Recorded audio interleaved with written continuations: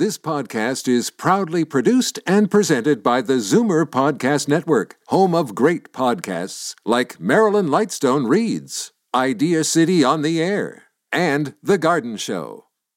You're listening to an exclusive podcast of The Conspiracy Show with Richard Serrett. Heard every Sunday night from 11 p.m. to 1 a.m. on Zoomer Radio, the new AM 740. You're listening to an exclusive podcast of The Conspiracy Show with Richard Serrett. Heard every Sunday night from 11 p.m. to 1 a.m. on Zoomer Radio, the new AM 740.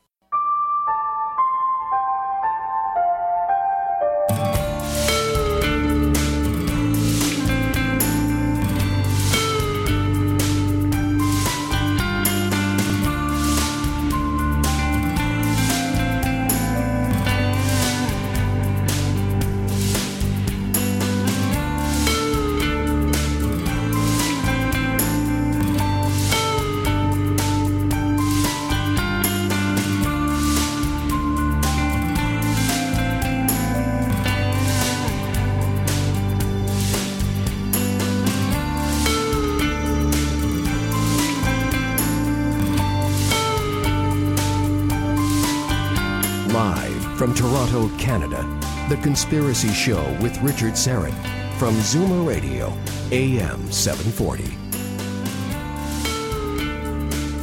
And welcome to the Audio Imaginarium. Come on in, weary traveler, hang your cloak on a peg, grab a stool, and come gather around the fire. There are stories to be told, and you are among friends. A very busy show. Here's a quick summary. Up first, a very poignant column by our good friend John Rappaport at nomorefakenews.com on why the political left hates free speech and why they feel so emboldened to shut it down. John Rappaport joins me next on our panel, along with another good friend of the program, Morgan Reynolds from nomoregames.net, former chief economist with the U.S. Department of Labor. They'll both weigh in on John Rappaport's recent blog entry, again at nomorefakenews.com. Then, WannaCry, ransomware, who created it and why? Is the threat over? And how do we protect ourselves? Cybersecurity expert Eugene Ng will join us from MNP, a law firm. He's the cybersecurity leader for Eastern Canada, and he'll be here to discuss. Then an update on the murder of DNC staffer Seth Rich. Was he the source of the DNC leaks to WikiLeaks, and was he murdered as retribution, or is this mere conspiracy theory? Alicia Powell from WND will be here in the first hour. Also in the first hour, our mailbag and, of course, our weekly remote viewing experiment, What's in the Box? Second hour, open lines. First half hour, open lines.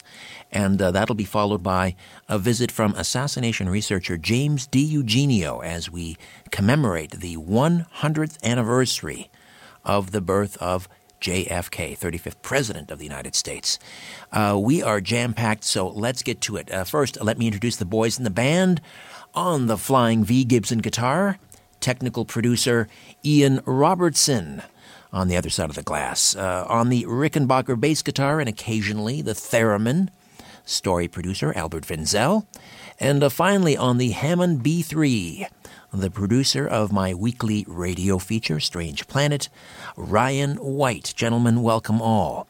Now, let me direct your attention to the cigar box on my left, perched atop my studio desk here at Zoomerplex. Let me give you the coordinates.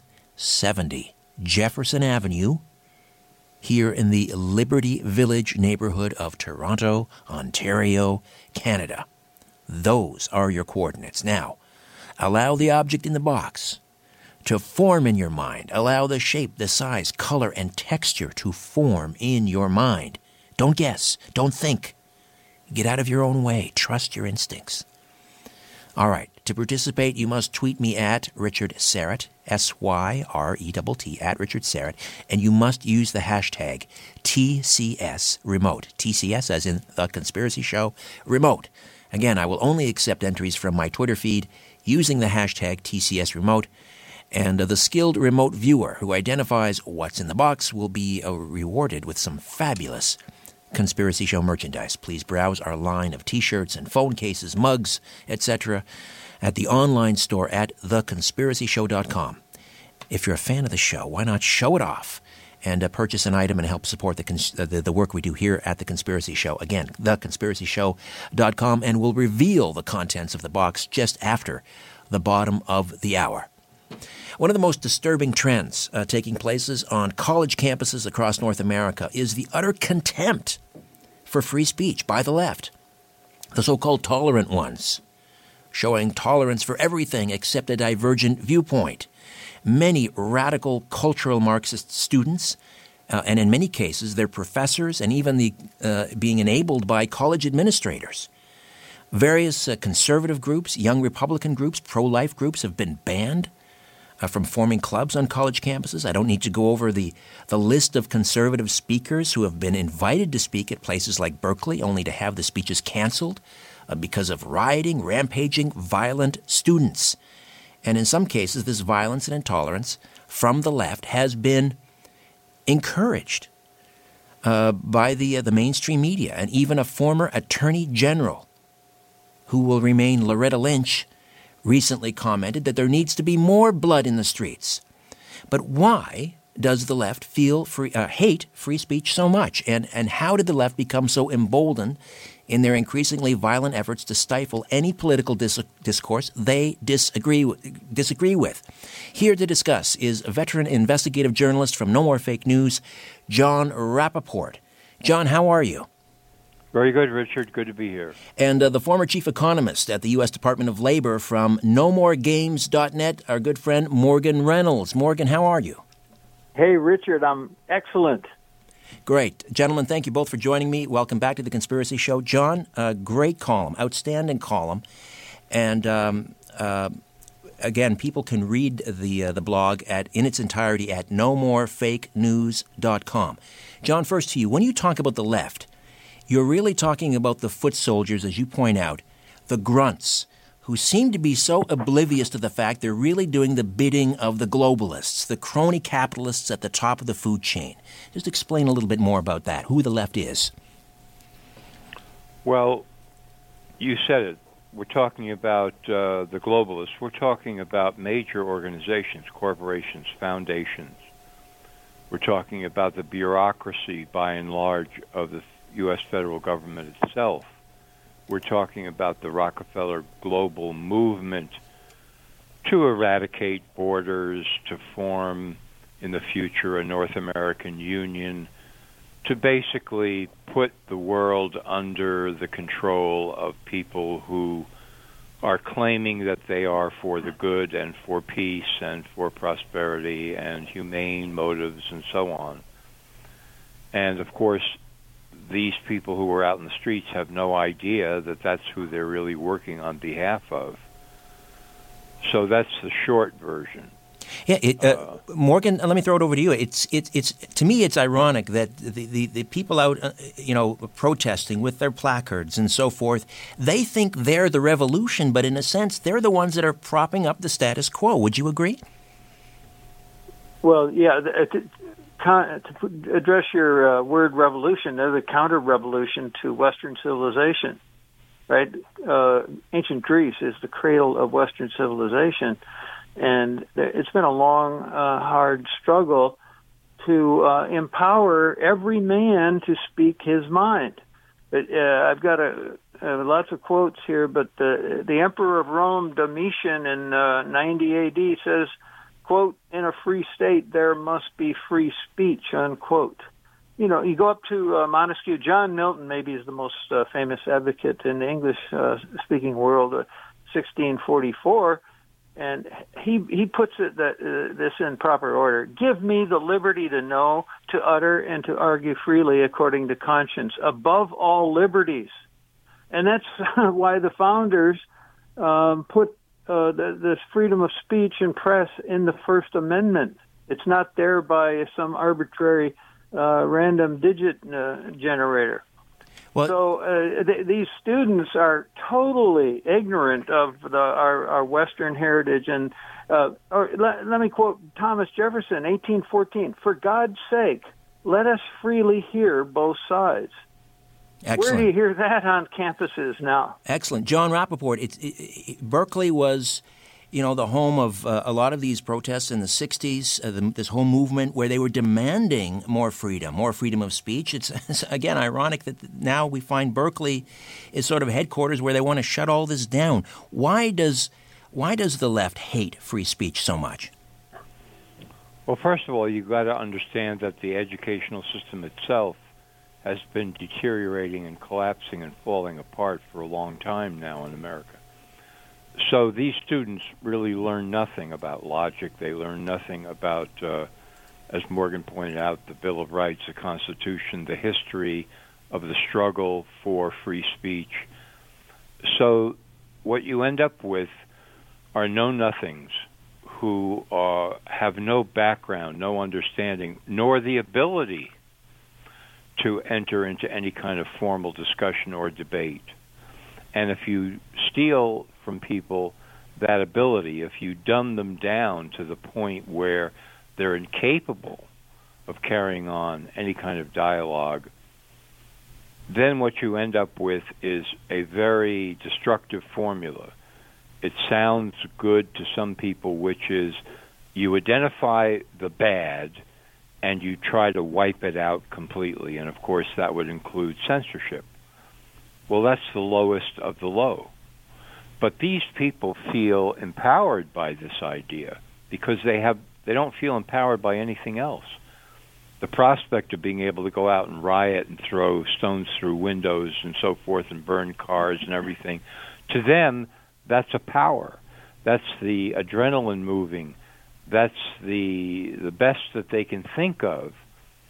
And they believe that they're participating in bringing on a better world by just wiping out the other side or wiping out what they consider to be bad, because that's all they can do. That's the only thing that they can be inspired by, because they don't have the capability for actually entering into debate. And meanwhile, they are doing the bidding, and they seem oblivious, as you point out, that they are doing the bidding of the globalists and the crony capitalists, the very people that they claim, that they're protesting against in some cases. Morgan, is there any way? I mean, how do we reverse this? Is it too late? The more publicity, the better. It's too bad Ann Coulter, for example, didn't give her speech and see all this. I don't really blame her, but it's kind of like having Soviet journalists, quote unquote, back in the day, being on TV, and a lot of conservatives were upset. They're giving them. I say, no, fine. Everybody can see right through this. So these people are really dangerous 30 years from now. Now, yeah, they're having some modest success using the initiation of force or threat of force to suppress some free speech. But they certainly aren't going to carry the day in the body politic. And the courts are actually pretty good in terms of handing down rulings that protect free speech. But look at these people. Look at Donald Trump's CIA director, Mike Pompeo, pretty famously recently said, we have to recognize that we can no longer allow Assange and his colleagues the latitude to use free speech values against us. To give them the space to crush us with misappropriated secrets is a perversion of what our great Constitution stands for. It ends now. Well, of course, their big problem is that, as Assange properly points out, hey, we're a publisher. People.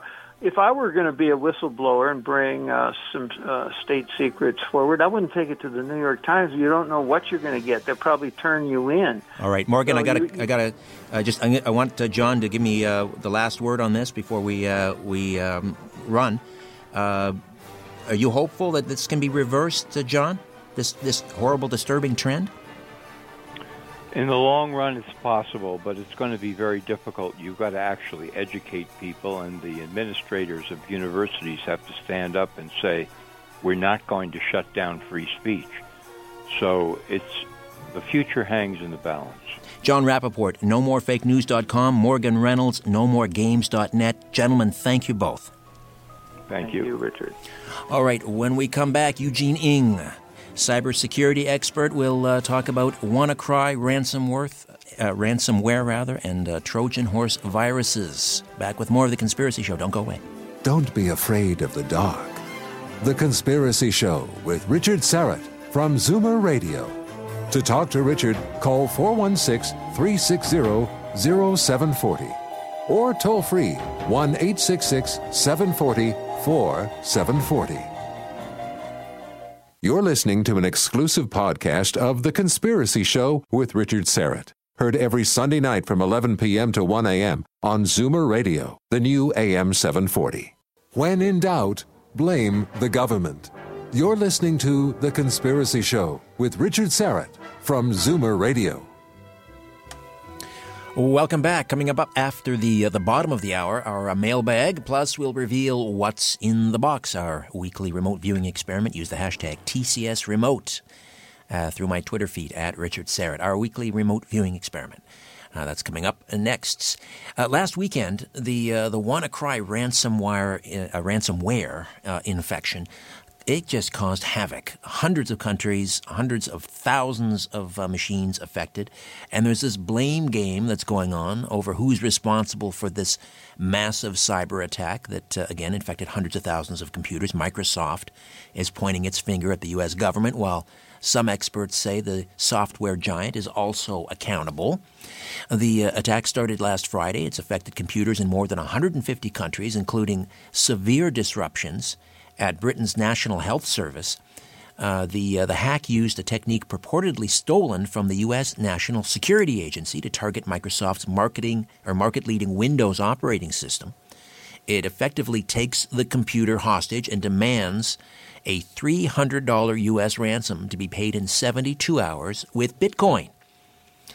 Here to discuss more is MNP's cybersecurity expert Eugene Ng. Eugene is a graduate of the DeGroote School of Business at McMaster University. He holds the Certified Information Systems Security Professional designation and is a PCI-qualified security advisor. Eugene, welcome to The Conspiracy Show. Thanks for being here. How are you? Thanks, Richard. I'm good. How are you? Very well, thank you. For the uninitiated, and that would include myself, what is ransomware? I mean, I described it very, very generally, but what is it? How does it work? Well, I mean, it's essentially a form of malware that basically hijacks your, I guess, important files and gets you to try to pay a ransom for it. And that's kind of the combination of ransom and malware. And how the WannaCry incarnation or iteration of this ransomware, was there anything different about WannaCry? I mean, the only difference is that it used an exploit that was, like you said in your intro, purportedly stolen from the NSA back in March. Exploited a vulnerability in Windows operating systems primarily, and spread extremely quickly. But I mean, from effectiveness and how other ransomwares behave, it behaved exactly the same as everything else. And what types of files would be at risk? For example, I mean, how does it enter into your computer? Is it you open an email? Is it someone sends you a JPEG? What files in particular? So the files that it affects are pretty much any files that are important to you. I know there's a listing out there. There's probably hundreds of different file extensions that it actually encrypts. So, your traditional Word documents, Excel, PDFs, photos, JPEGs, all that kind of stuff would be encrypted and then held for ransom. As far as how your workstation could become infected with the ransomware, that's typically done through phishing emails. I mean, the majority of these ransomware attacks are done through phishing, but they can also be downloaded, through the web, through malicious sites. They could be executed through hidden macros in Word, Excel files as well. So there's a bunch of different ways that users could be infected. So if your computer is infected, and is this only Windows operating systems? Like, I'm a Mac guy. And does that mean I'm free and clear, or are Macs vulnerable? From this particular strain of ransomware, yes. But there are versions of ransomware out there that also affect Macs. Aha. So once again, it takes control of, like, what kind of information then on your computer would they take ransom? For example, my website was taken ransom one time. Yeah. But what else can they get a hold of on your computer? They're really looking just to make the most impact they can. So again, they're usually targeting files and documents that you would consider to be sensitive or important to you. So those are your Word documents, your PDFs, right.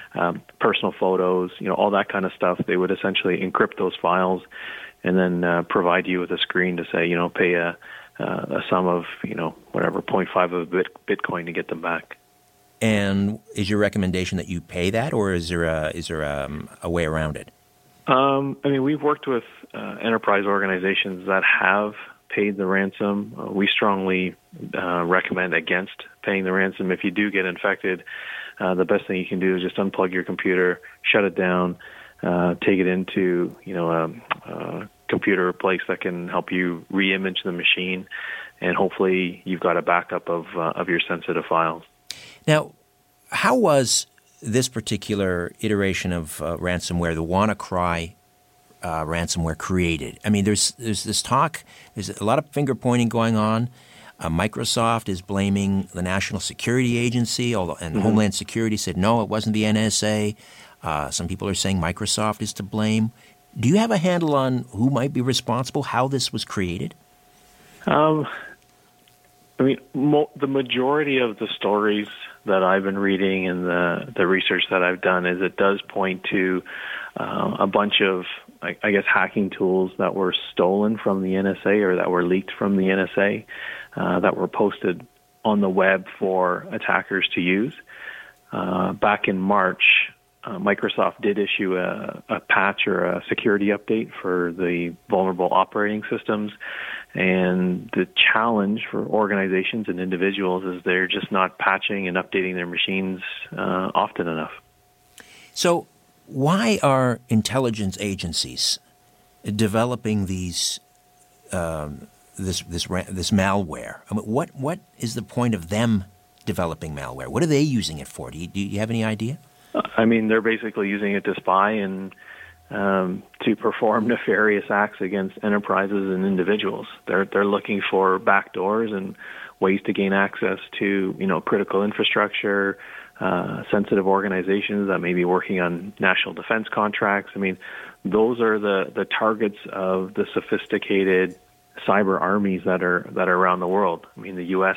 certainly has them, but you look at countries like China, even India, Israel. They also have a fantastic group of individuals that are looking for, soft targets to infiltrate and to look at people's information. So this seems to be the new type of warfare. It's not necessarily fought on the battlefield with tanks and artillery anymore. It's on the one side you have these hackers who are trying to.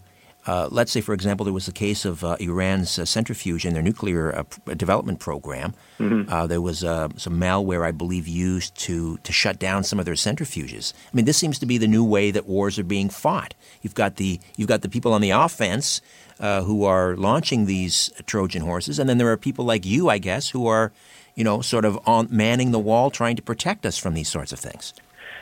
Yeah, and it is definitely the new reality. The challenge, I think, moving forward is, we talk about this public-private partnership. A lot of private organizations are working either, contracted for the government or providing outsourced services to, sensitive areas within government agencies. And so you're really not attacking, or your primary target is not always state organizations, like the power grid and things like that. There are other softer targets that are providing services to these sensitive agencies that are becoming the targets for these cyber armies. Excellent point. Eugene Ng is the cybersecurity leader for MNP. That's a law firm responsible for Eastern Canada. So how easy is it then for these tools that have been developed by these intelligence groups?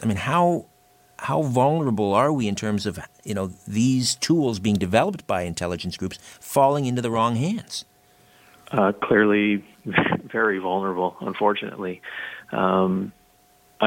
Personally, again, I'm not necessarily against these organizations from having tools or having access to tools like this, but when they are disclosed on the public internet, they do have a responsibility to notify the public. I think that was done too late in this case.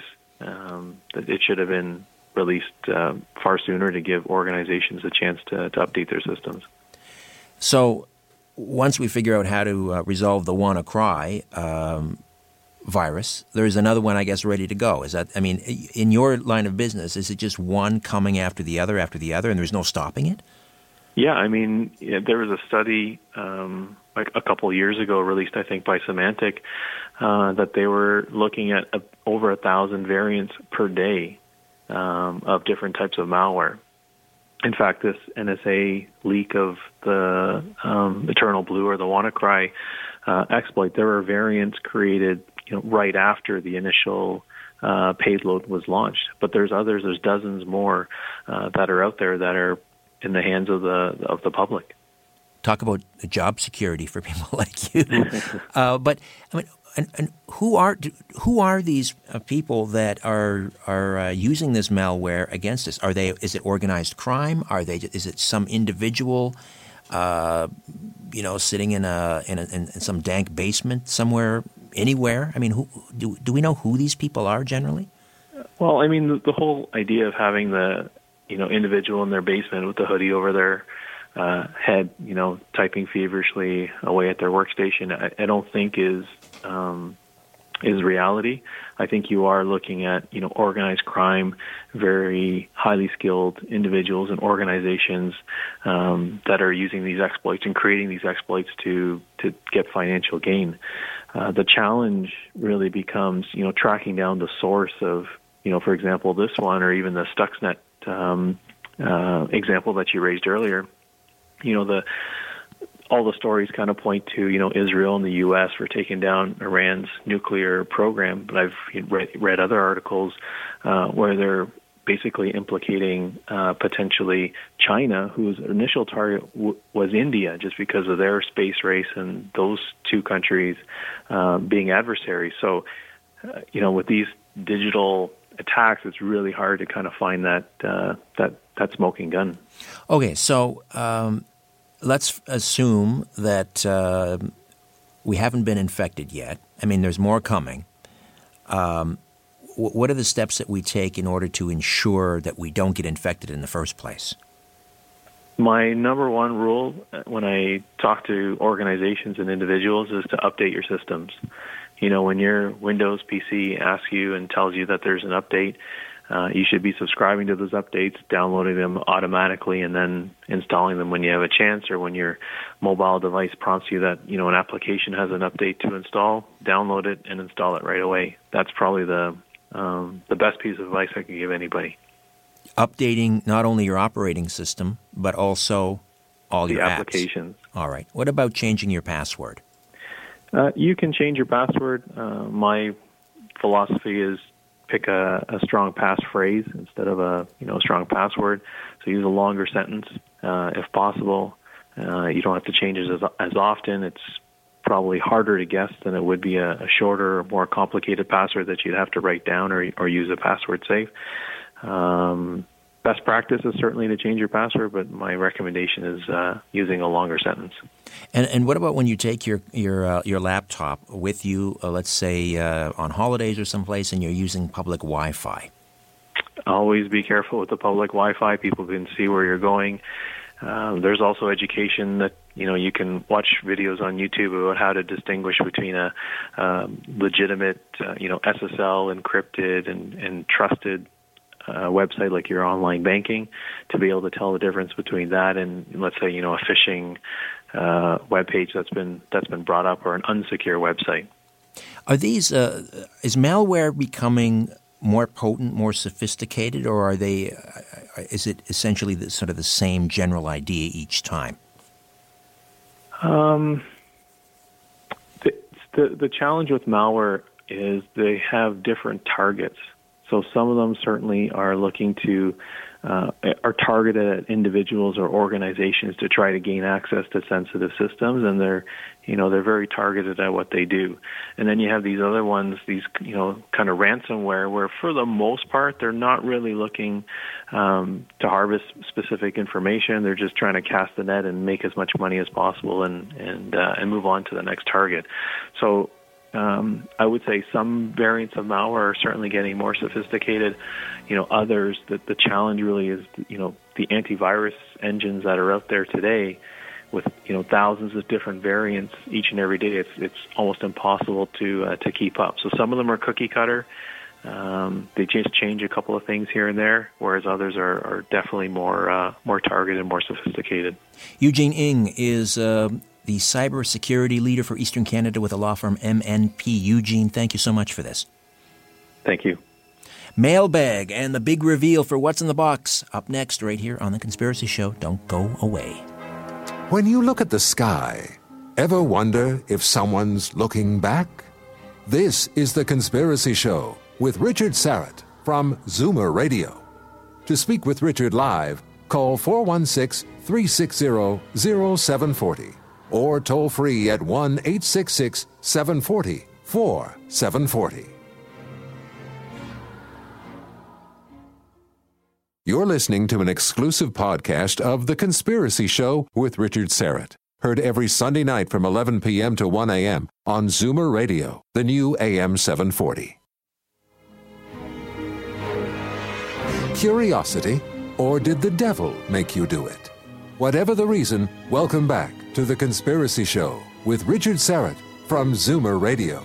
To talk to Richard, call 416-360-0740 or toll free at 1-866-740-4740. Welcome back. Coming up after the top of the hour, open lines. That's the first half hour of the second hour. Open lines, and then the last half hour of the program, assassination researcher James DiEugenio will be here to talk about the 100th anniversary, upcoming 100th anniversary of the birth of John F. Kennedy, and some interesting things that are in store this year as we mark that anniversary, and also, of course, coming up on the 54th anniversary of the assassination or the murder of the 35th president. And in the next segment, upcoming, Alicia Pow is a political reporter with WND, formerly known as WorldNet Daily, and we'll give you an update on the murder last July of DNC staffer Seth Rich, who was gunned down in a Washington neighborhood. Initially, we were told it was a robbery, except nothing was taken. His wallet, his jewelry, his watch, all in place, and some have connected the dots between Seth Rich and the leak of those emails from the DNC to Julian Assange and his organization, WikiLeaks. So we'll speak with Alicia Pow coming up in just a few moments. Now it is time for our big reveal on What's in the Box, our weekly remote viewing experiment. Before we reveal, let's go around the horn. And from our staff here at The Conspiracy Show, we'll begin with Ian Robertson. Ian, what's in the box? I'm seeing something smooth and green. Smooth and green? Yeah. All right. Maybe a plant of some sort? Maybe a plant. All right. I like the way you allow the things to form in your mind. You don't just blurt out an answer. All right. Albert Vinzel, what's in the box? My mind still keeps going back to stuff you've had in the box before, so I'm guessing blue flashlight. Okay. All right. Interesting. And Ryan White, what's in the box? I'm seeing a very particular shape, almost like a volcano that's been exploded, or a crater. A volcano. It's a small cigar box, Ryan. Yeah, but maybe a model, or maybe the island of Hawaii. It's like the island of Hawaii, but in a shape and maybe glassy. Oh, Wow. All right. A 57 Buick. No, it's not. All right, let's go to the Twitter feed, and what are people guessing? All right, Alan guesses a maple glazed donut. Mm-hmm. Eric thinks it's a wallet. Daniel S. sees silverware or a butter knife. Wei Wei thinks it's either an egg beater or a small furry green thing. Retiring Dale thinks it's a spoon. Paul of Newfoundland, loosely stacked thin blade-like items, feathers or popsicle sticks. Aubrey, something silver and round.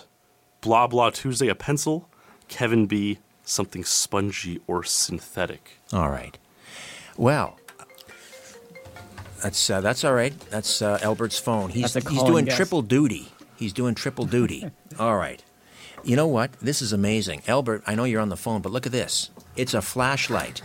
Albert, outstanding. Black. Don't curse the darkness. Light a candle. There you go. Well done, sir. You didn't peek in the box, no. right? Did he peek in the box? Ian, did you see him? I might have seen him peek in the box. Seriously? I swear I didn't. You swear? All right. Pinky swear? All right. Well done. Well, I'm going to set you up with some TCS merch. Albert, do you want a mug or a T-shirt? I don't know if I'm eligible. Oh, that's right. Employees are not. I'll send you something. That's all right. Please visit our online store at theconspiracyshow.com. And well done. All right. We've got a few moments yet. Let's do our mailbag. Now, we received a very interesting letter from Columbus, Ohio, Albert. You're becoming a specialist in this. It's about a TI again. It's targeted individual, yes. Right. It's Steve. His first name's Steve. We're censored the last name, from Columbus, Ohio. Right. And he writes, "Dear Richard, I am a TI, a targeted individual. You have heard of us before. In my case, since August 9th, 2014, I've been getting hit with some kind of frequency directly to my brain. That's 24/7, nonstop. I believe it's from cell towers and satellites. I think it's a type of EMF microwave radiation frequency. I believe it's for two reasons. One, political control and repression. Number two, for high-tech experimentation on human beings. I began to get hit about 6 days after I sent a letter to my elected official about all the chemtrail spraying back in 2014. I also sent some photographs I took of chemtrails. I believe there really is a military-industrial complex, shadow government, deep state. It's working against human beings and freedom. Please shine a light on these ongoing crimes. Thank you, Steve." Steve in Columbus. All right, well, thank you for that letter, Steve. And we continue to shine a light on targeted individuals. We talk a lot about it, and I receive, I would say, at least one handwritten letter or typed letter a week through snail mail, and I also receive a couple of emails every week, and it seems to be intensifying. So, Stephen, thank you for that, and again, I will pray for you. I don't know what else to say. We'll continue to talk about it, and we'll have to get our good friend Dr. John Hall back on the program. And for those of you who are suffering as targeted individuals, know that you can always turn to me, and you can write, and we'll always provide a forum here for you to talk about this. All right. Thank you again. I don't know if that I was explicit. I know we're doing radio, and I held up the object what's in the box on the camera, but I don't think I said it on air. It was a flashlight, and Albert, you nailed it. You said a blue flashlight, but close enough. It's a black flashlight, and he swears he didn't look in the box. I believe him. All right, Alicia Powell from WND standing by in Washington to talk to us about the murder of DNC staffer Seth Rich. That's upcoming here on The Conspiracy Show. My name is Richard Serrett. Stay with us. The truth is not out there. It's right here. The Conspiracy Show with Richard Serrett from Zoomer Radio.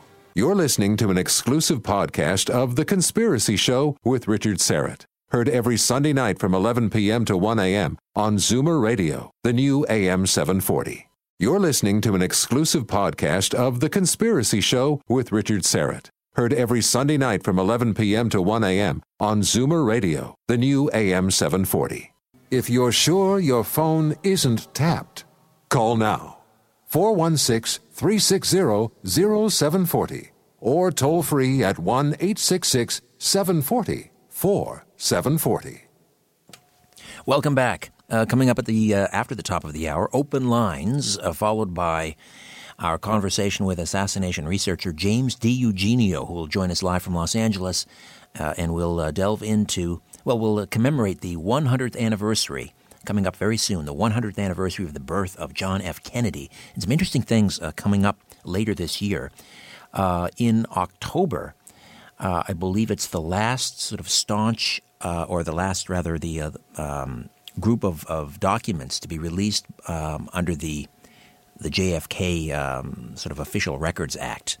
The last of those documents are to be released, and then in November there will be a mock trial. I guess they'll put the Warren Commission on trial at a law school in Houston. So James DiEugenio will be along to talk about that, and open lines, as I say, coming up next. Seth Conrad Rich, 27-year-old computer voting specialist, was working with the Democratic National Committee, was fatally shot in Bloomingdale, a neighborhood in Washington, D.C., last July. Police initially said that Mr. Rich was the victim of a robbery gone wrong. Although he was found shot in the back, he was still in possession of his wallet, his credit cards, his cell phone, his watch. His wristwatch was torn but not broken. And interesting that his death came just before a particularly sensitive time for the DNC. WikiLeaks published thousands of DNC emails and documents on July the 22nd, leading to the resignation of DNC chairwoman Debbie Wasserman Schultz right before the 2016 Democratic National Convention. The DNC had publicly disclosed that their networks had been breached in June of that year. And those emails, of course, were particularly damaging because they showed the DNC had actively tried to undermine the presidential campaign of Vermont Senator Bernie Sanders, who surprised much of the Democratic establishment with a competitive challenge to the eventual nominee, Hillary Clinton. Julian Assange of WikiLeaks has all but admitted that Seth Rich was the source of the DNC leaks, even going so far as to offer a reward for information leading to the arrest of Seth Rich's murder. Here to discuss the latest developments in this interesting case is Alicia Pow, political reporter with WND, formerly WorldNet Daily. She's written for numerous outlets, including Human Events, Media Research Center, Town Hall, Daily Surge, and Young Cons. She worked in the war room of the Rudy Giuliani Presidential Committee and served as a White House intern during the George W. Bush administration. Alicia holds a Bachelor of Science degree in Political Science from John Jay College of Criminal Justice. She's a New York native and currently resides in the Washington, D.C. area. You can follow Alicia on Twitter at Alicia_Pow. That's ALICIA_Pow, POWE. Alicia, welcome to The Conspiracy Show. Thanks for joining me. How are you? Thank you for having me today and tonight. And this Seth Rich story, you know, if we get to the bottom of it and we find that the DNC is responsible for Seth Rich's death, I mean, the ramifications of that would just be magnificent. But, you know, there are lots of red flags that are kind of leading in that direction, proving that they did do it. It's interesting. The mainstream media is not. They don't want to touch this one with a 10-foot pole. I know that Fox had the private detective that was hired by a third party to investigate this. Tell us a little bit about what do we know about this private investigator? Is it Rod Wheeler? Yes, Rod Wheeler. Yes, he was hired by the family in March to start investigating the case, and he went immediately to the police department to see what they've uncovered already, to find out what the police have uncovered already. And according to Rod, he has a very good relationship with the police. He's very close with the chief of police in Washington, D.C. But when he went there, he told me that they gave him blank stares. They wouldn't give him much information at all, and he found it odd. He found it actually, in his words, scary, how they were, the lack of aggression they had to help him or to give him information, and that they continue to have. So the really funny thing is that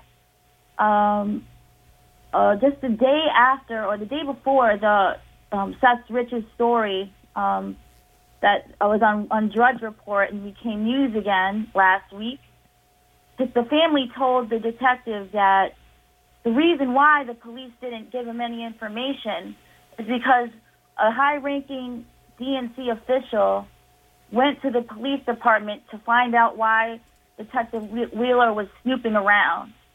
And then he contacted the family, this high-ranking official, to find out why they hired a private detective.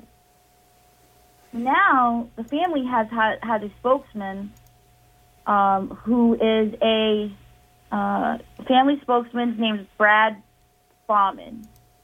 he is a Democratic political crisis consultant. That's their spokesman. And he was friends with, he told me that he's friends with two of Rich's friends from the DNC. And that's how he was put in touch with the family to handle the media. So Bauman is now speaking on behalf of the family.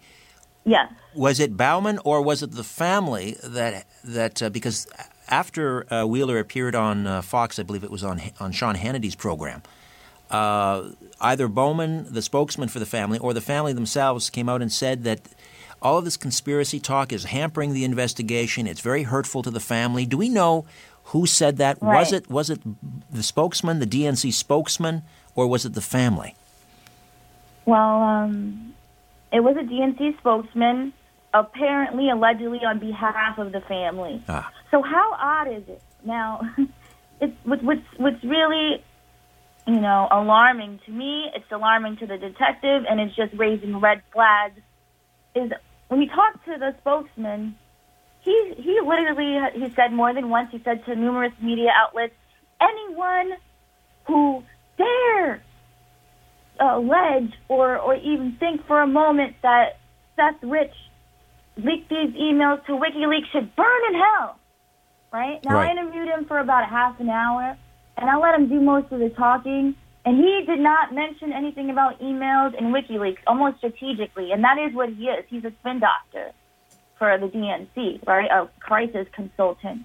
Right. So as soon as I started mentioning WikiLeaks, I asked him, why do you think it's evil just to not rule it all out? So we want to get to the bottom of the case, and he just got belligerent again and got angry. And he's, you can hear in my interview actually where he says to me, "Well, I said, I'm not trying to argue with you. I'm just asking you a question. I apologize if you think I'm arguing. I'm trying to start an argument to kind of reel him back in from being so emphatically upset about me mentioning WikiLeaks or email." Right. Right. So that's also disconcerting. Alicia Powell is with us. She's a political reporter with WorldNet Daily, or WND, and has written for numerous other outlets. And you can follow her on Twitter at Alicia, ALICIA, Alicia_Powe, POWE. It's interesting. The mainstream media is saying that these conspiracy theories are being concocted by the alt-right because they want to detract or distract from all of this, talk about, Trump's collusion with the Russians and so forth. I mean, you could easily make the argument the other way, that the alt-left is using this Russian collusion talk to distract from Seth Rich's murder. Well, it's not news to any conservative or any avid news watcher that the mainstream media is a spokesman of the Democratic National Committee, right? They're Hillary Clinton and Barack Obama and the Democrat spokespeople, right? All of them, right? 97% of the White House press corps are self-identified liberals, or the liberal is not leftist enough for them to categorize themselves as. Sorry, Democrats. Democrats aren't liberal enough. So we can't expect any kind of truth from the mainstream media. We can expect them to keep on beating the American people in the head with the fact that there's collusion with Russia, right? And that Russia is the reason why is behind the leaks. And Julian Assange has repeatedly come and said that Russia was not his source. Right. Yeah. But earlier, it doesn't matter. Just right? Before you came on, Alicia, I mentioned that, and I may be misremembering this, but I think not. I think Julian Assange basically all but admitted that Seth Rich was the source. I mean, he was begging us to read in between the lines. I mean, what was your characterization of Assange's comments about Seth Rich and the possibility that he was the source of the leaks? Why would Assange lie? First of all, he hasn't yet to be proven wrong about any of the information he's put out so far or revealed to us has yet to be proven inaccurate. But really, what would be his intention of lying? I mean, if Russia, why should we believe the fact that the mainstream media is not talking about this story? The fact that the spokesman is so outrageous. What's weird is why is the family, was the family paid off? That's what some people are speculating to wonder, not trying to get to the bottom of this. Or perhaps just living in fear, perhaps being intimidated. What about the existence of evidence on the late Seth Rich's computer that may have linked him to WikiLeaks? I believe Rod Wheeler mentioned that, although the police say it doesn't exist. What do we know? Is that computer out there? Is that information on that computer? Well, first we found when the Drudge story hit last week, we learned that there was a federal investigator who's seen the computer and found evidence that Rich was in fact leaking lots of all these DNC emails to WikiLeaks through a third-party source, through someone, a journalist, a British journalist who passed away. That was his contact to WikiLeaks. And now, the Detective Wheeler says he's been trying to find the computer and he hasn't been able to find it. And the spokesman tells me that the family has the computer. I'm going to set the record clear once and for all. The family has the computer. And the Washington, D.C. police has a computer. So there's mixed responses on who has the computer. If the family has the computer, then why not just reveal what's on it? Exactly. Alicia, I got to run, but let's hope that the FBI can maybe subpoena that. Thank you so much. Alicia Powell, WND. Appreciate your time tonight. Thank you. Open lines when The Conspiracy Show returns right after this.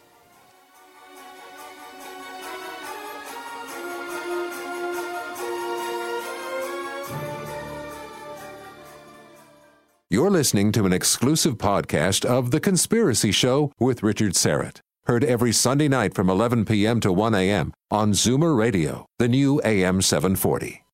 Live from Toronto, Canada, Earth. The Conspiracy Show with Richard Serrett on Zoomer Radio. Welcome back.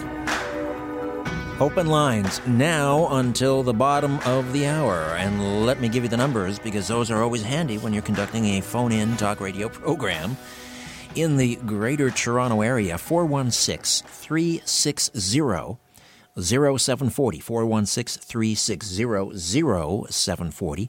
And toll-free from just about anywhere. 1-866-740 4740 866-740-4740. And once again, in the Greater Toronto Area, 416-360-0740. James D. Eugenio, assassination researcher, is coming up next, the author of Destiny Betrayed, and one of the finest political assassination researchers out there, particularly as it relates to the Kennedys, Martin Luther King Jr., and Malcolm X. And we are getting set to commemorate the 100th anniversary of the birth of the 35th president. Lots going on this year, and James will be here to tell us about that. There is a sort of one final dump of documents coming up in October, and then in November there'll be a mock trial at a law school in Houston. When I say a mock trial, presumably it'll be the Warren Report that'll be on trial. So that'll be interesting. And we'll talk about some other loose ends that are still sort of nagging people like James D. Eugenio as it pertains to the murder of John F. Kennedy. Now, you can talk to me about just about anything. If you want to talk about the Seth Rich murder, we just had Alicia Powell on from WND. If there's anything there that you'd like to talk about. Now, someone just sent me an email regarding that, and it is about this. There's a surgeon, apparently, who claims that Seth, his injuries initially were not fatal and that he was brought to the emergency room at a hospital in Washington. I have no way of corroborating this. This could just be wild hearsay. And I'm trying to find the email now that was sent to me. maybe before the bottom of the hour, I will find that. Did you forward that to me, Albert? It was someone who was rotating as a doctor in a Washington D.C. area hospital. Does that sound familiar? I don't remember. You don't remember? Okay. Anyway, I'll keep looking for it.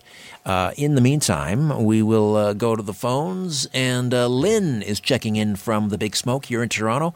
Hello, Lynn. Welcome. Good morning. Hello, Richard. Hi there.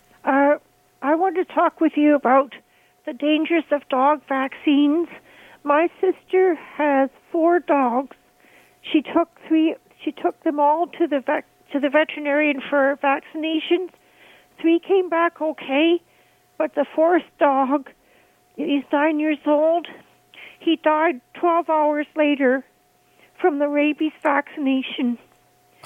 You got the rabies vaccine. How do we know it was from the rabies vaccination? Well, because she's looked it up on the internet, and a lot of dogs have died on through this vaccination in particular.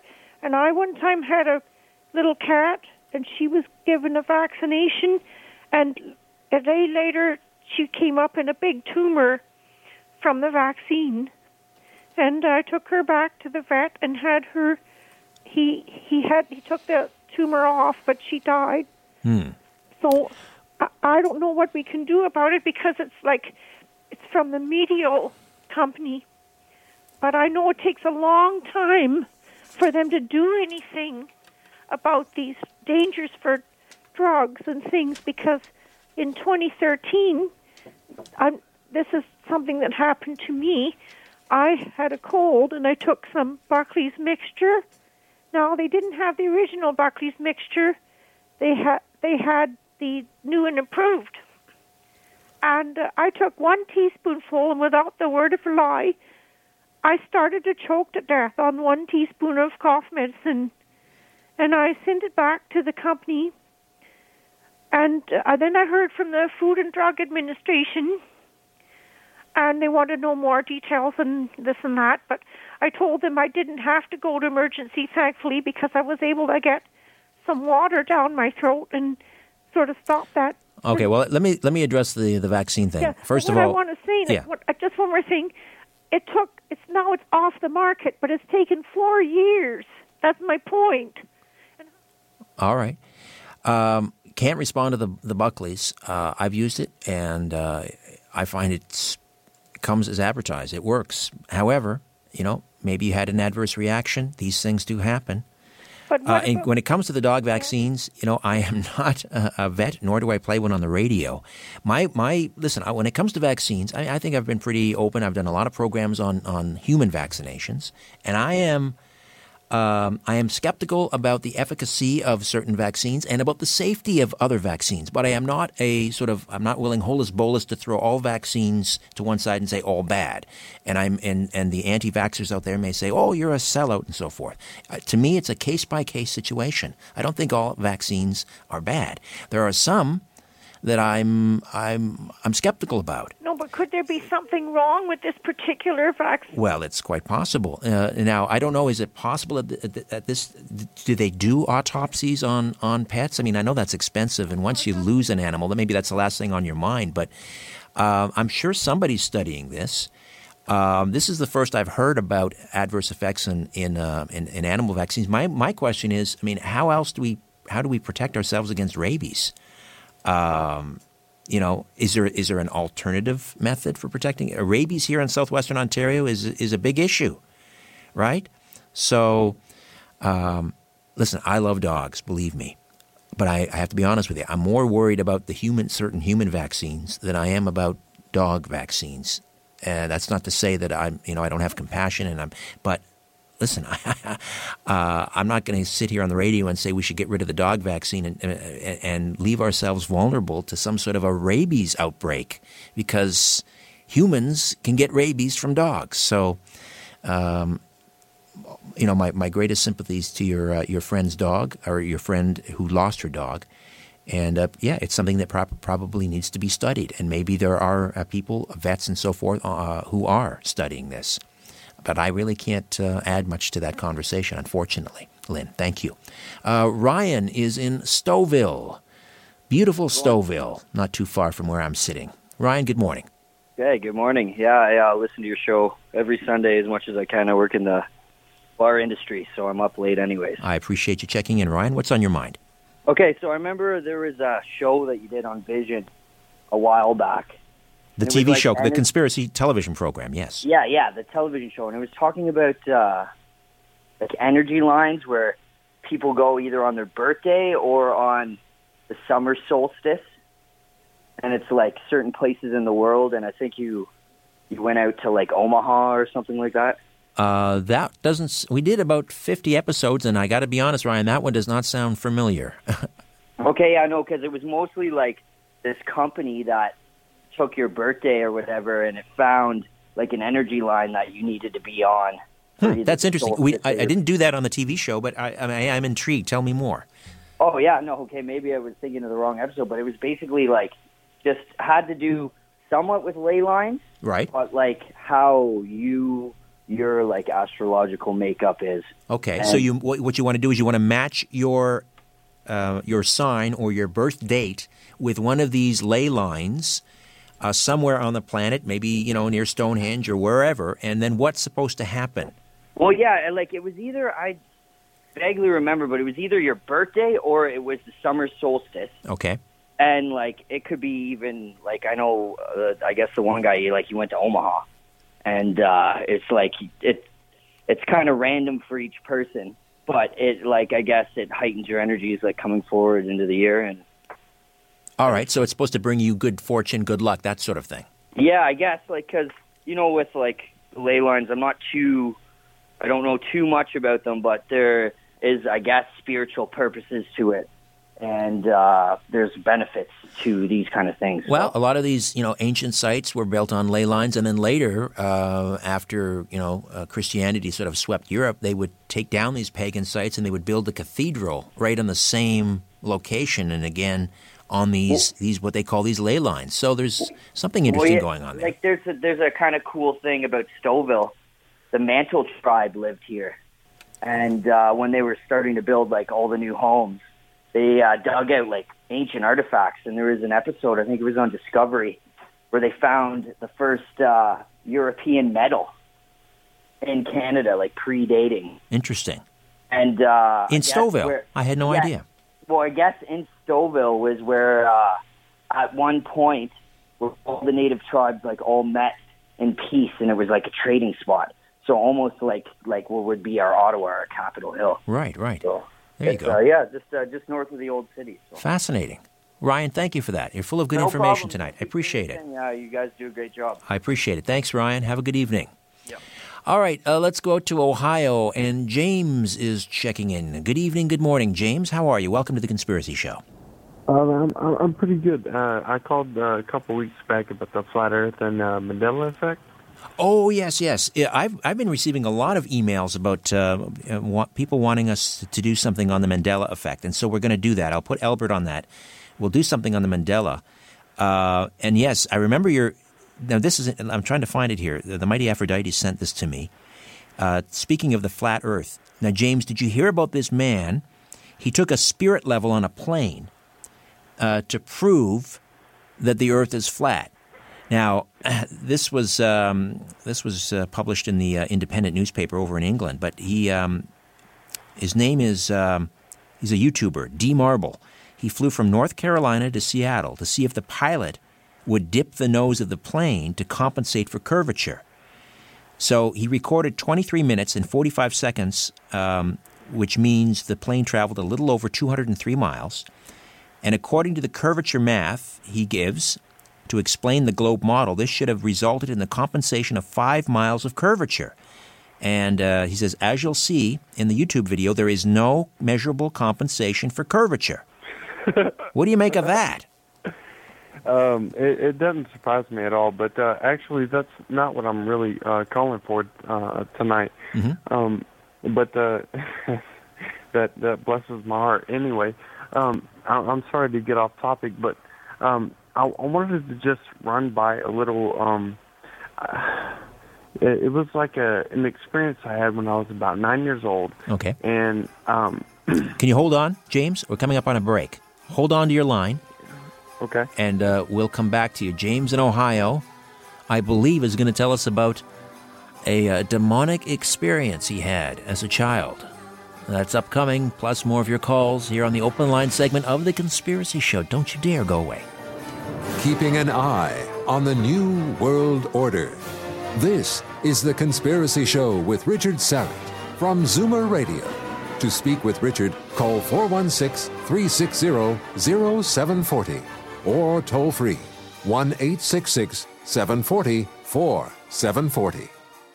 You're listening to an exclusive podcast of The Conspiracy Show with Richard Syrett. Heard every Sunday night from 11 p.m. to 1 a.m. on Zoomer Radio, the new AM 740. You're listening to an exclusive podcast of The Conspiracy Show with Richard Syrett. Heard every Sunday night from 11 p.m. to 1 a.m. on Zoomer Radio, the new AM 740. This is no place for the naive or the faint-hearted. The Conspiracy Show with Richard Syrett from Zoomer Radio. Welcome back. Just a special shout-out to those of you in the live chat on our YouTube channel, The Conspiracy Show with Richard Syrett. And please, hit the sub button. We are trying to reach 10,000 subs sometime in 2017, and we're almost halfway there, thanks to all of you. So keep watching us on YouTube and listening. Those of you, of course, listening in on one of our affiliate stations, the podcast, of course, Stitcher Radio, TuneIn.com, iTunes, TalkZone.com, the apps, the Zoomer Radio app, and the Conspiracy Show app, both fabulous apps, two of the best in radio, and both free downloads for your iPhone and your Android. Those of you, of course, listening to us on our flagship station, Zoomer Radio. However and wherever you're listening, I welcome you to the program. We'll get back to James in Ohio in just a minute, but I was looking for those emails that I received regarding the Seth Rich murder, and there's a couple of them. One is, do you know this Kim.com? He's this internet entrepreneur, and he's a hacker. And now he's come out and admitted that he was part of the operation, along with Seth Rich, to get stolen DNC emails to WikiLeaks. That's Kim.com. That's him saying it. That's his claim. Certainly not mine. Again, no way of verifying that. And then, let's see if I can. I think I have the other one. Yes, here it is. And another emailer alluded to this as well. This was... It's anonymous, but it's a fourth-year surgery resident who says he rotated to WHC, Washington Hospital Center, last year. He said, it won't be hard to identify me, or her, it could be a her, but I feel that I shouldn't stay silent. Seth Rich was shot twice with 3 total gunshot wounds, entry and exit, and entry. He was taken to the OR emergency where we performed an X-lap and found a small injury to segment 3 of the liver, which was packed with several small bowel injuries, pretty common for gunshots to the back exiting the abdomen, which we resected, 12 centimeters of bowel, and left him in discontinuity. Didn't hook everything back up, with the intent of performing a washout in the morning. He did not have any major vascular injuries otherwise. I've seen dozens of worse cases than this which survived, and nothing about his injuries suggested to me that he'd sustained a fatal wound. In the meantime, he was transferred to the ICU and transfused 2 units of blood where his post-surgery crit came back minus 20. I don't know what that means, but whoever this person is, they seem to know the vernacular of an OR surgeon. He was stable and not on any pressors, and it seemed pretty routine. About 8 hours after he arrived, we were swarmed by LEOs. Anyone know what LEOs are? I don't know what that means. And pretty much everyone except the attending and a few nurses was kicked out of the ICU, disallowing visiting hours, normally every odd hour, example 1 a.m., 3 a.m., is not something we do routinely. It was weird as hell. At turnover that morning, we were instructed not to round on the VIP that came in last night. That's exactly what the attending said. And no one except for me and another resident had any idea who he was talking about. No one here was allowed to see Seth except for my attending when he died. No code was called. I rounded on patients literally next door, but was physically blocked from checking in on him. I've never seen anything like it before, and while I can't say 100% that he was allowed to die, I don't understand why he was treated like that. Take it how you may. I'm just one low-level doc. Something's fishy, though, that's for sure. This is anonymous, someone who claims to be a fourth-year surgery resident who rotated at WHC last year. Again, I throw that out there, but I have no way of verifying that. Law enforcement officer, thank you. LEO. Thank you, Albert. All right. So, There you go. Let us get back to James in Ohio. James, you had an experience as a young child involving demons? Did we lose James? James, I'm so sorry. If you're there, if you can hear me, call back. Phil is in Scarborough. Welcome, Phil. Hey, Phil. Did we lose Phil? Are our phone lines? Are we having trouble with our phone lines? All right, let's go to Dana in Vermont. Good morning, good evening, Dana. Hi there. How are you, sir? I'm well. Yeah, I want to talk about Seth Rich and John Kennedy Jr. Yeah, it's obvious to me that Seth Rich was a Clinton mob hit, as well as John Kennedy. And these things are frightfully obvious, and it's just a shame that I don't know who's protecting the Clintons in the government, but I mean, it's unbelievable what they've gotten away with. I just can't believe it. Well, here's the interesting thing about the Clinton death list is, you go into a room and you ask someone, raise your hand if you know anybody that was ever murdered. And now, in a room of 100, I don't know, you might get a couple of people, maybe. The Clintons know there are about 80 people, by last count, about 80 people that had close relations to them that have been murdered. I mean, I'm not saying that they pulled the trigger, and I'm not saying that they arranged for it, but that alone is strange. Yeah, I believe Dr. Martin Luther King was also left to die. His wounds weren't considered fatal either. I don't know if you talked to Mr. Pepper about that, Anthony Pepper. William Francis Pepper. No, I'm sorry, William Francis Pepper. Yeah. No, and for those who don't know, he was he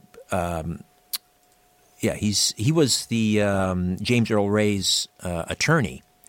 At one point, and also conducted sort of a mock civil trial. Yeah. No, it wasn't a mock trial. It was an actual. Before Sherman Skolnick passed away, I ordered the FBI report on John Kennedy's plane. Okay. I don't know how Sherman got it, but it looked official to me. It had all the FBI markings on it, and it said that Kennedy's plane was taken down with plastic explosives affixed to the aircraft. And you know anything about that? If you read anything about the crash debris, it did look like an explosion because the wreckage was scattered, a mile apart. They found a suitcase, I believe, a mile from the plane. And that's I guess, when the plane explodes, that's the type of wreckage you get. It was very common, the way the wreckage was found of an explosive deal. That's what I've read. And I've also read that it was clear as a bell that night to fly. Yes, the initial reports were that the visibility was good, and then later it seemed like they changed that and said it was foggy. I don't know if the Bushes killed Kennedy or the Clintons did, because he was in the way he was going to run for president. I mean, if he ran for president, he would have mopped the floor with either Hillary or Bush Jr. Well, I read that he was contemplating running for the Senate seat in New York that Hillary later ran for, but it's possible. Well, he was going to be in the way of the Bushes and the Clintons, and I don't think any more highly of the Bushes than I do the Clintons. They've got a lot of skullduggery in their history also. And your next guest coming up, I'm dying to hear him speak. I've read just about every book you can read on the Kennedy assassination. Yes. And I'm totally convinced that the CIA killed John Kennedy as well as Bob Kennedy without any equivocation at all. And St. John Hunt, that tape, I mean, that just cemented my beliefs. Have you heard St. John, E. Howard Hunt's son? He's been on the program. I know St. John. He's been on the program. Yeah. I mean, the big event, I mean, you can't fake that. Well, it seems to me that there were a lot of people lined up to take a shot at poor Jack Kennedy. He was a lamb that was led into the slaughter, unfortunately. I mean, it's just a shame they framed the people they framed for the murders of John Kennedy and Bob Kennedy. It's interesting with patsies in these cases. Yeah. I know with Sirhan, there was kind of a trial, but Sirhan was clearly out of it and was kind of duped into that confession. James Earl Ray with Martin Luther King Jr. was told, he had a terrible lawyer and was told, if you want to avoid the death penalty, you've got to admit to it. And he later retracted that. But there's rarely in these high profile assassinations whether it's John Lennon or JFK, there's rarely ever a trial, which is, I suppose, not surprising. Dana in Vermont, thank you so much for checking in. I hope you'll call again. You're welcome. Thank you for all your insight. I really appreciate your show. I wish we had one in America like yours. Appreciate it, Dana. Thank you. Bye. Bye-bye. James is back from Ohio. Hey, James, glad you called back. How are you? I'm good. Okay, we don't have a lot of time now, so just tell me about you had a demonic experience as a child? That's the only thing I can kind of run it up as, and I'll try to be as quick as possible. How it started, I didn't know at the time, but my mom was using meth, and maybe that has something to do with it. But when it started, I got this numbing sensation from my ankles all throughout my body, and I kind of saw, I don't know, when I closed my eyes, it was like I could see on the sea, like forever into darkness. Anyway, after that had happened, it got to a point where I kind of craved the feeling, and my mom picked me up from school one day, and we were heading back to the house, and right before we got to a stop sign, the car kind of just stopped in time, and the only reason I'm calling and asking about this and telling my experience is because I still have questions. I don't really understand what happened. Okay, so James, let me just ask you that when you had this feeling, this sensation that came over you, you were in bed, is that it? And you were looking up at your ceiling? No. I was completely awake, and it kind of came over me. But it got to the point where I had craved the feeling, and it was like a hateful feeling, a feeling of power and just darkness. And you craved the feeling. Like, I'm sorry, I misheard you. You craved the feeling that came over you. Yes. And, like it happened. The first time it happened like a few days after, and then it happened a few weeks after, and then it happened like about a month after, and then it kind of got to where it wasn't happening, and that's the point where I began to crave it. But because it made you feel powerful? What now? Why did you crave it? It made you feel powerful? Yes, and like I felt like I could walk into the middle of the street and get hit by a car, and the car would crumple against me, and I was 9 years old at the time. Dear. Anyway, I'm glad you didn't test that theory. I'm so glad. Now, why do you think, James? And I'm so sorry to hear this, but your mother was using meth at the time? Well, yes. She was smoking. What was she smoking? Crystal meth, or? And that's why I think maybe she brought in some demons or something. Anyway, the real story, at the peak of this experience. We were coming back home from school, and I was in the passenger seat, and we were about to get to a stop sign, and it seemed like time just stopped. It was a spring day. Everything was green, and everything was beautiful, but it seemed like time had stopped. And when I looked to my right, I noticed that the clouds seemed dark. They were like kind of like purple and black. All the grass was burned and scorched. The trees were burned and scorched. And when I looked to my left, like my mom was like this creature that it looked like if I touched his flesh, it would the flesh would like fall off, like it was burnt and crisp. Oh my! And the tongue was like almost like a snake, and it was doing its head back and forth and all this. Okay, James, we're almost out of time here. Let me ask you, how are you now? Well, I mean, now I'm a functional human being. I'm an adult and everything. Okay, and how about your mom? Did your mom come to terms with her demons, if I can use that word? Yes, she did, but I just kind of want to see if anybody else has had this experience. Like, it almost felt like a revelation, because after the demon or whatever it was started reaching out to my leg, and as soon as it kind of grabbed to my thigh, it was like I woke up and I was hyperventilating, and my mom was saying my name over and over, and the time had started again, and I don't know. I just want to see if any of the listeners have had any type of experience like this, because still to this day, I'm 26 and I still have no clue what that was about, and it's confusing. I don't know if I like. Do you believe in God, James? Do you believe in God?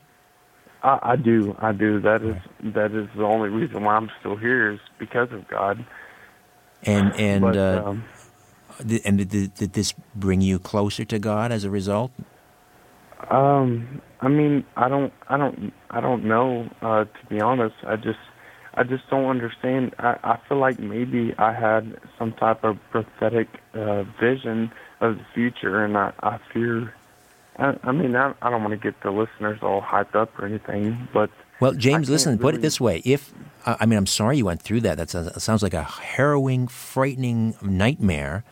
But you came through it, and now it sounds like. Are you a Christian? Can I ask you? Yes, I am. Well, if it strengthened your faith, maybe in some strange way you could look at what you went through as a gift. I don't know what it was. Maybe you were being tested, but you came through it. You survived, and as you say now, you're a fully functioning human being, and you believe in God. So maybe you can look at that as a positive. You survived it. You're a spiritual warrior, James. I kind of feel like for some reason the devil has been kind of following me in some way. Like maybe that I have God has a great plan for me, and I feel like the devil has been trying to do everything he can. Well, he tried to take you down once, and he lost, James. So keep the faith, my friend, and thank you for calling in. Stay well, all right? Stay well. All right, James DiEugenio, assassination researcher, commemorating the 100th anniversary of JFK's birth. More with The Conspiracy Show. Don't go away. Exploring theories, uncovering facts, and offering a different view of the universe. This is The Conspiracy Show with Richard Serrett on Zoomer Radio. To speak with Richard live, call 416-360-0740 or toll free at 1-866-740-4740. You're listening to an exclusive podcast of The Conspiracy Show with Richard Serrett. Heard every Sunday night from 11 p.m. to 1 a.m. on Zoomer Radio, the new AM 740. Corporations, governments, and sometimes entire civilizations. What goes up must come down. And it lands on The Conspiracy Show with Richard Serrett from Zoomer Radio. All right, just pouring myself a glass of liquid oxygen here, and I managed to spill some. How about that? Sorry. All righty. Just a reminder, coming up next week on the program, on the panel, the publisher of WorldNet Daily, or WND, Joseph Farah, and Carl Gallups has been a frequent guest, best-selling author. They'll be on the panel. Paul Hellyer, the former defense minister, the Honorable Paul Hellyer, former Canadian defense minister and deputy prime minister, will be on the program. He'll be talking about the upcoming Alien Expo, which is happening here in Toronto a little bit later, I believe next month, June or July. We'll get all the details, and we'll promote that for the good folks at the Alien Expo. And also, Barry Katz will be with us. He is the producer of a documentary film, I Shot JFK. This is about James Files, a gentleman who is languishing in a prison, I believe in Illinois, who claims he was the grassy knoll gunman. James DiEugenio is with us on May the 29th, of course. The nation commemorates the 100th birthday of President John F. Kennedy. And as we know, Kennedy was cut down before reaching the age of 50. And there's a lot going on this upcoming month. A number of documents are going to be released in October pertaining to the assassination, and also in November, as we mark the 54th anniversary of the assassination, there will be a mock trial in Houston at South Texas School of Law. And I mentioned the October, the final disclosures of the JFK Act. James DiEugenio is the author of Destiny Betrayed, about the Garrison investigation of the Kennedy assassination, first published in 1992, with a second greatly revised edition issued in 2012, and Reclaiming Parkland, published in 2013, reissued and expanded in 2016. which offers a detailed, critical examination of the Warren Commission's evidence and conclusions as presented by Vincent Bugliosi's Reclaiming History. And he's also the co-author and editor of the Assassinations Probe magazine on JFK, MLK, RFK, and Malcolm X. He co-edited Probe magazine from 1993 to 2000, was a guest commentator on the anniversary issue of the film JFK, re-released by Warner Brothers in 2013. He has an MA in a Master's in Contemporary American History from California State University, Northridge, and a specialist in the history and theory of cinema. Always a pleasure to welcome James DiEugenio back to The Conspiracy Show. Hey, Jim, how are you? Good evening, Richard. Great having we had a much lengthier conversation, of course, on Coast to Coast AM last month. But let me just revisit some of those themes. First of all, again, the JFK Act, the documents being released in October. What do we expect to hear or find in those documents? All right. Now, let me give your listeners some background on that. After Oliver Stone's movie was released, he had a tagline at the end of the movie that said, "The records of the House Select Committee assassinations will be classified till the year 2039. That created an uproar, all right? And so they passed something called the JFK Act. And this created a board, the Assassinations Record Review Board, that worked for 4 years to try and declassify all the records they could find at the state, local, and federal level. When they closed down, there was still some records left because they had said that we will not expose anything of an ongoing operation and we will not expose any agent in place. All right? Those are supposed to be the only two exceptions until 2017. So in other words, they tacked on another 23 years. Okay? Right. All right. Which would be okay, then by 2039. That's 70 years after the assassination. Well, we did get a little bit better than the 2039. Yeah. Okay. We only had to wait to 20. Yeah. It's even funny to say it, isn't it? We only had to wait to 2017. Okay, that's not bad. Okay, so this October, there's supposed to be the final declassification of the ARB, and there looks to be some very interesting documents there. Like, for example, the 201 file on Lee Harvey Oswald, which, according to the list I had, okay, is pretty extensive. So that should be very, very interesting to look at. Mm-hmm. There are some documents dealing with Ruth and Michael Payne.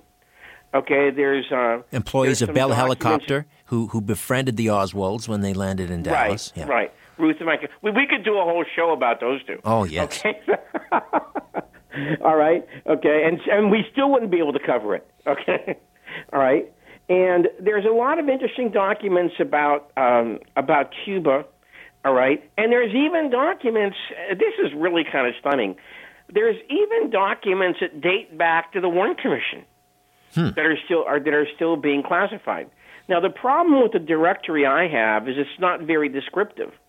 Okay, basically all it tells me is that when was the document originated, what body was it originated for, and a very vague topics. Like about 3 or 4 words as to what it's about. Right. All right, but it's better than nothing.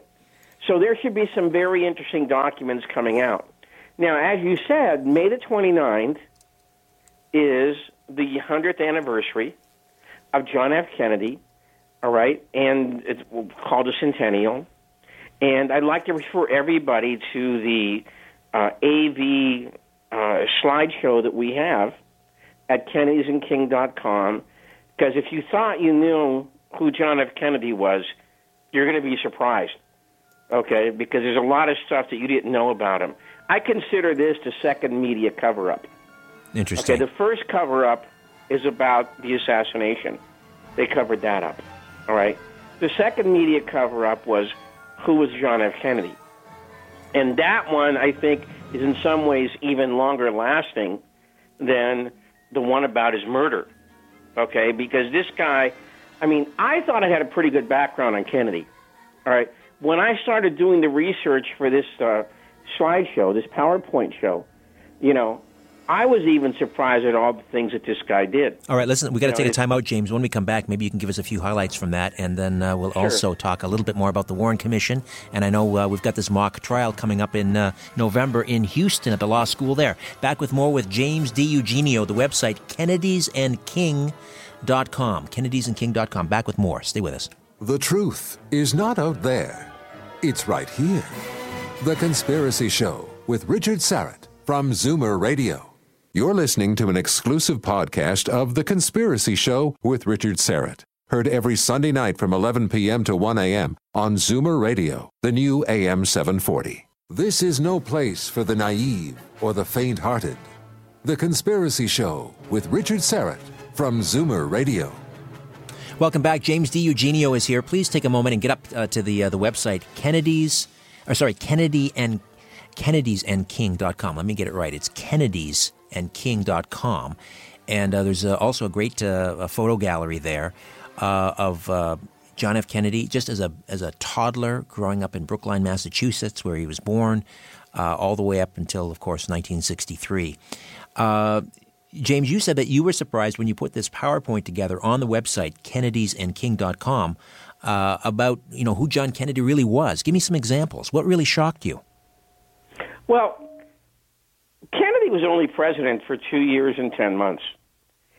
If you take a look at the amount of stuff that this guy accomplished in less than 3 years, it's a little bit astonishing, all right?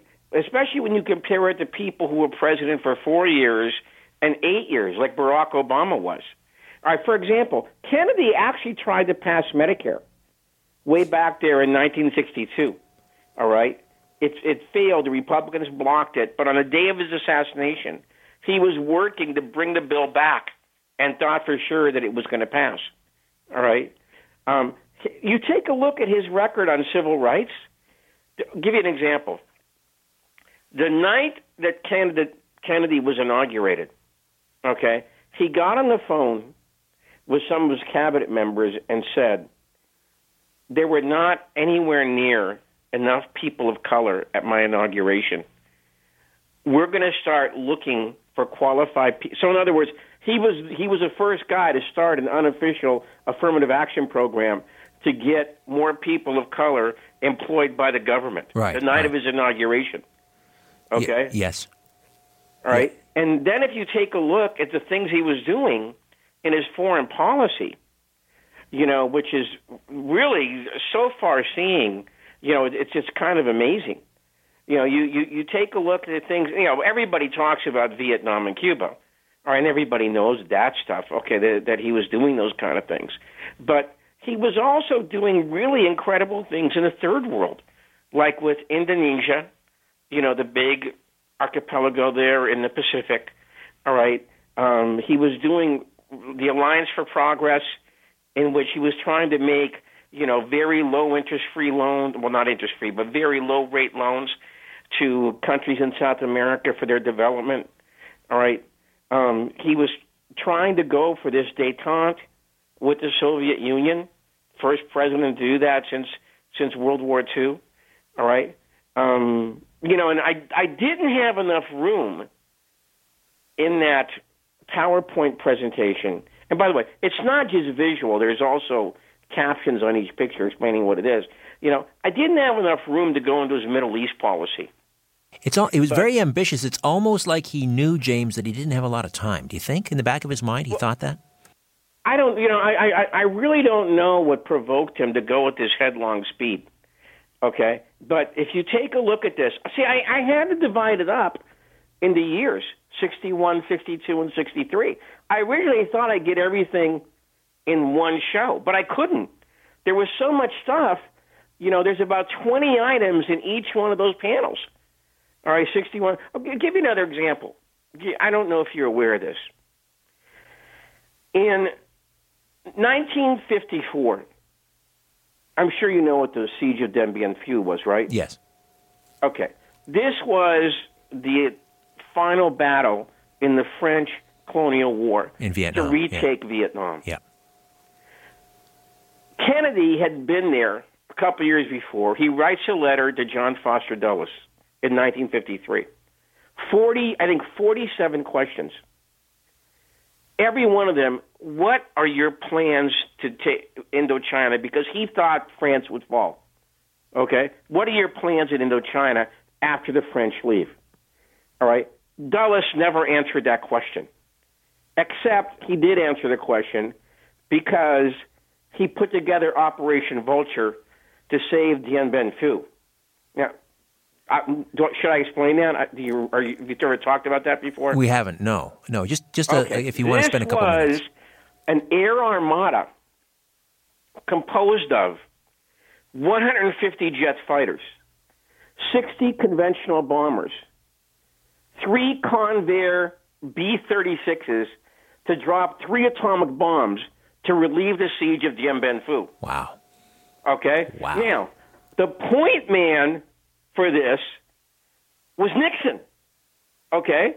He was the vice president at that time. That's right. He was supposed to lobby the press and the Congress. All right? Well, when Kennedy got wind of this, he said, wait a minute, hold it. I want Foster Dulles to explain to me how atomic weapons figure into guerrilla warfare.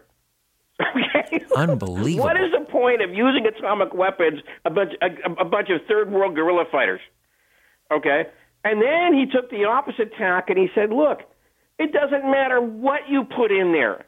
You know, men, material, weapons, okay? You cannot stock a phantom force that you say is unpopular but has the support of the people, covertly. All right? So that was his first really defining moment. Then in 1957, Kennedy takes the floor of the Senate. I think this was in July of 1957. And he gives what the New York Times called the most bracing critique of the French colonial war in Algeria that any American politician has given. All right? And he said, words to the effect, didn't we learn our lesson 3 years ago?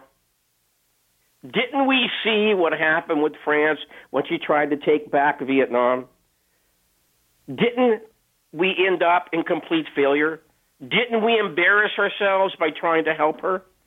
Okay? What are we doing now? We're doing the same thing.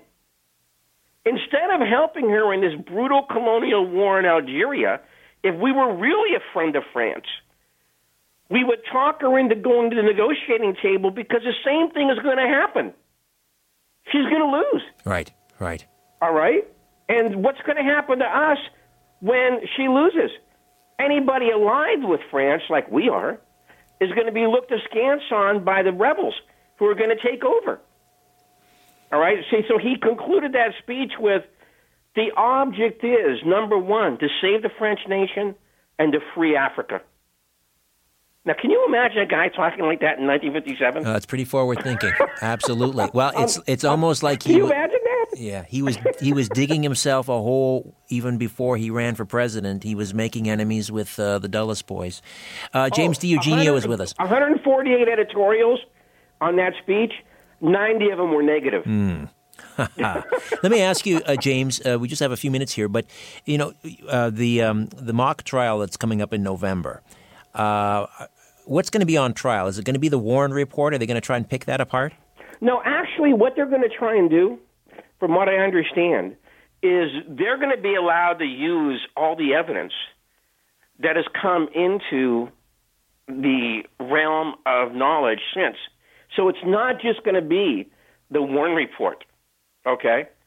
They're going to be allowed to use everything, okay? And you have the two very good lawyers there, Larry Schnapp and Bill Simpich, and for 2 days. And this should be very, very good, I think, okay, because, you know, nobody's ever wanted to go into a mock trial with all the new evidence.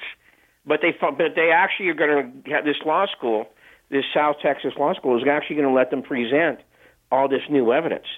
So this should be really, really something. You know, I expect this to be a real barn burner. Right. The public is going to see for the first time what the real case was. Right. Do you think if like people don't understand. Some people don't understand that the Warren Commission. I mean, it was not unanimous. You had all of the members that were the Southerners, the Richard Russell and Hale Boggs and John Sherman Cooper, who were from the South, Georgia, Kentucky, Louisiana. They did not buy into the official version. They didn't buy into the the magic bullet theory. They didn't buy into, Hoover was trying to push this on them, and they weren't going for it. Exactly correct. Had they had the same sort of information that we have now, do you think there may have been? It wouldn't have been Dulles. It wouldn't have been McCloy.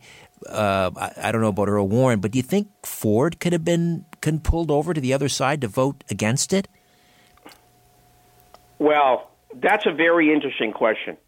Okay, because you knew Dulles was not Dulles. It didn't matter.